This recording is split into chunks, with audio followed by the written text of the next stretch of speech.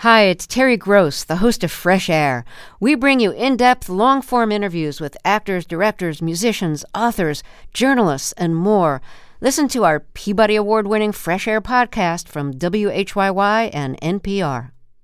In the NoCo is supported by Blue Federal Credit Union, with locations from Denver to Cheyenne, helping members tap into the power of community. More information at bluefcu.com.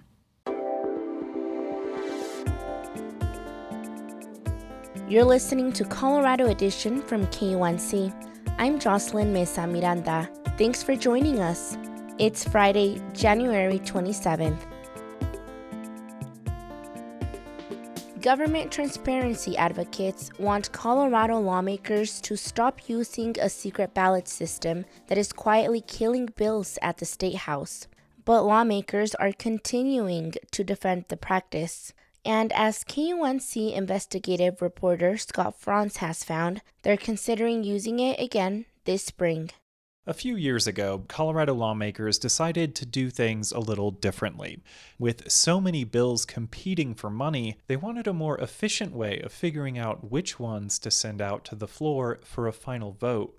Enter quadratic voting. Each spring, lawmakers privately log on to a website and click on the bills they think should pass. It's a secret ballot, essentially. That's Chris Hansen, the senator who introduced the voting system to the Capitol. You're filling this thing out in your pajamas in the comfort of your own home. After KUNC dug deeper into its growing influence, the details alarmed government transparency advocates like Jeff Roberts. We believe that this system violates the open meetings law, the prohibition against using secret ballots, and the Colorado Supreme Court's ruling in the 1980s that legislative caucus meetings must be open to the public. Roberts is the head of the Colorado Freedom of Information Coalition.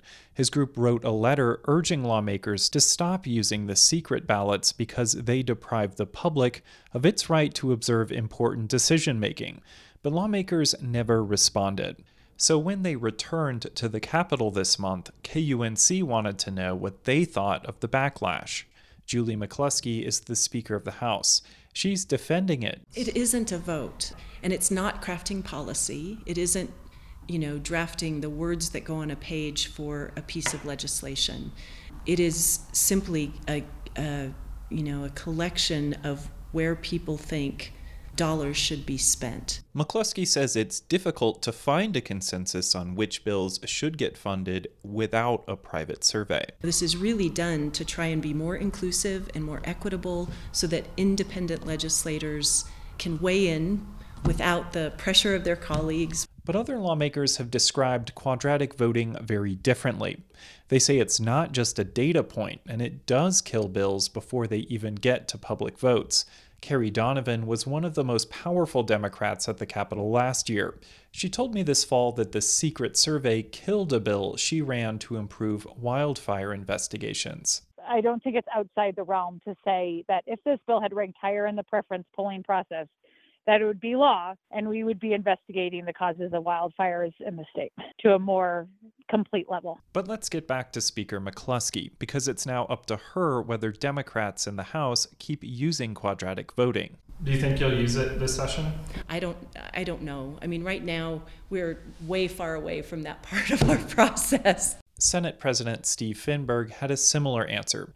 Meanwhile, some members of the public are calling on lawmakers to end the secret ballot system.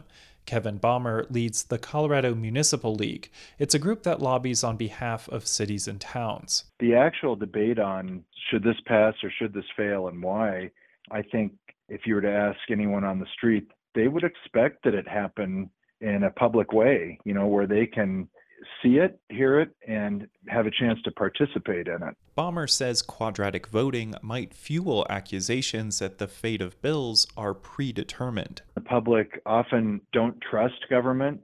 Why give them a reason to even think that there's yet another way not to trust government? Jeff Roberts at the Freedom of Information Coalition is also hoping the secret ballots stop. If they do keep on using it, is there a way they can adjust it so it can be open to the public? Lawmakers typically use the quadratic voting in April. They've denied open records requests for the surveys going back to 2019, so the results of those votes remain secret. I'm Scott Franz.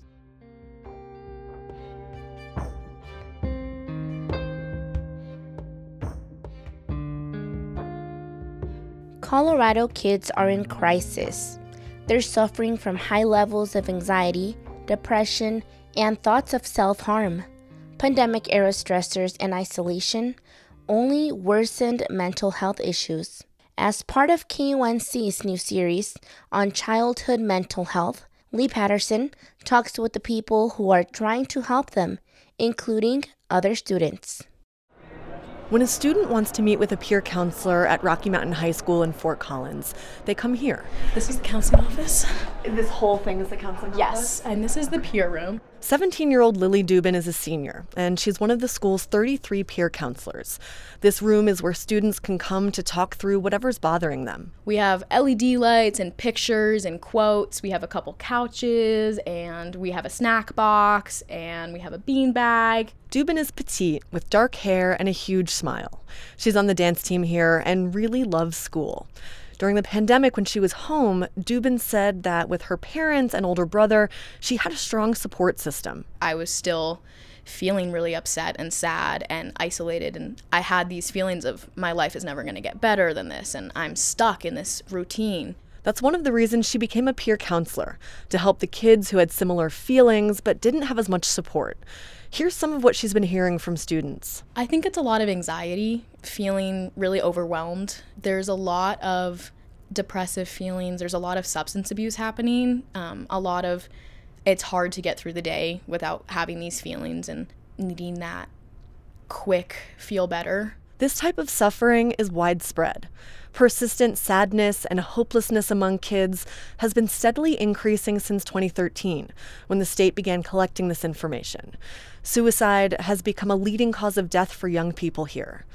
Then, during the pandemic, kids were suddenly stressed and isolated. A lot of people are feeling like they don't fit into this community. That creates this outsider feeling, which makes it really hard to go through school and sit in 90-minute classes and go to lunch and maybe not have people to sit with and look forward to just going home. In 2021, half of teens in Poudre School District said their stress felt unmanageable. 1 out of 5 high school students seriously considered suicide. These numbers are higher among girls and much higher among LGBTQ and non-binary kids. These struggles extend outside of high school hallways. Younger kids going to school 1 mile east at Beatty Elementary have been dealing with mental health challenges too. So we're in our 50th year of existence, but we're also an open concept school too. We don't have walls or doors. Assistant Principal Cale Wicker takes me through the library and learning areas into Stephanie Coleman's office. She's the school's counselor. In the corner is a small tent. Yes, that's the cozy corner. Kids can come in and hang out if they need some quiet space. Coleman remembers when her students first came back in person. Honestly, I think the kids were so excited to be back in school on the days they were back in school. I didn't see as a counselor as many of the struggles then as I do now. She's seeing more kids with anxiety at younger ages. What is making kindergartners come in with this feeling of anxiety and dysregulation and not even comfortable in their own skin? She says students seem to have a lower tolerance for frustration, more likely to yell or push after being cut in line, for example. For these younger students, part of this is about missing social skills. A 6-year-old acting like a 4-year-old because they were isolated for a year. Learning loss, meaning falling behind academically, is another problem. We have one grade here who I would say probably 25 to 30% of them came to me individually describing symptoms of anxiety, stomach aches, headaches, not wanting to come to school. Research is lacking on why exactly these pandemic-era mental health impacts are lingering. But generally, prolonged stress in kids can have lasting effects on childhood development. Assistant Principal Cale Wicker doesn't see a single root cause. And so it's really hard for us, I think, to just say, oh, well, we can just go in and we'll plug this in and then everything will be back to normal. We're just really seeing the complexity of being human in this time, that there is no easy fix. Poudre School District is working to get help to its 29,000 students spread across 60 schools in Larimer County. They do have a variety of resources in place for students who need help now. Liz Davis, the Director of Student Services for the district, lists them out. We have someone supporting LGBTQIA, someone supporting restorative justice, sexual assault. And counselors, psychologists, social workers, nurses, and a threat assessment team. But the consensus is that staffing levels are not enough. Sometimes, so many high schoolers need mental health support that kids wanting to talk about college just have to wait. Here's Beth Green, the district's counseling coordinator. The need is so great that we see that we could use more, that our resources, that we need more to be able to meet the needs of our students. The district did get some good news this month, a $1.5 million grant from the federal government to put towards youth mental health. They're also trying to figure out how to provide care for students during spring and summer breaks. It's almost 50% of our students are experiencing hopelessness, persistent hopelessness. The number of students who have suicide ideation who are young adults in this school district is 1 in 4. The district superintendent, Brian Kingsley, declined to be interviewed for this story, but late last year, he spoke passionately to the Board of Education and state lawmakers. What is the tipping point? Because if it's not 1 in 4 children talking about and thinking about dying, I don't know what is. The number is closer to 1 in 5. But during that meeting, Kingsley outlined what he wants to do about it, based on input from students. A marketing campaign to get the word out about resources, plus mental health education for students, more school counselors, and safe places outside of school. The school board has put aside some money in its budget for these projects, as has Larimer County. But there's still a lot to be done, and it's expensive. Students, Kingsley says, are waiting for solutions. As we continue to normalize our lives on the other side of how we've experienced this pandemic, this is a story that as a community, an award-winning community, we need to talk about it more often and be more courageous about. As Lily Dubin walks through the halls of Rocky Mountain High School, she describes it as a place where there's a lot of trust and kindness. She says students don't boo at basketball and football games. There's closeness between students and staff. Some of her teachers went to Rocky themselves. And I think after COVID, it's been really interesting to get back into that community. It took a little bit of time, but we're still working on that. As Dubin winds down her time as a student and peer counselor here, she's helping interview next year's peer counselor candidates. And when she goes off to college in the fall, she wants to study psychology and eventually become a therapist. Dubin says she wants to continue this type of work for the rest of her life. Lee Patterson, KUNC. You can find our full series on childhood mental health at kunc.org.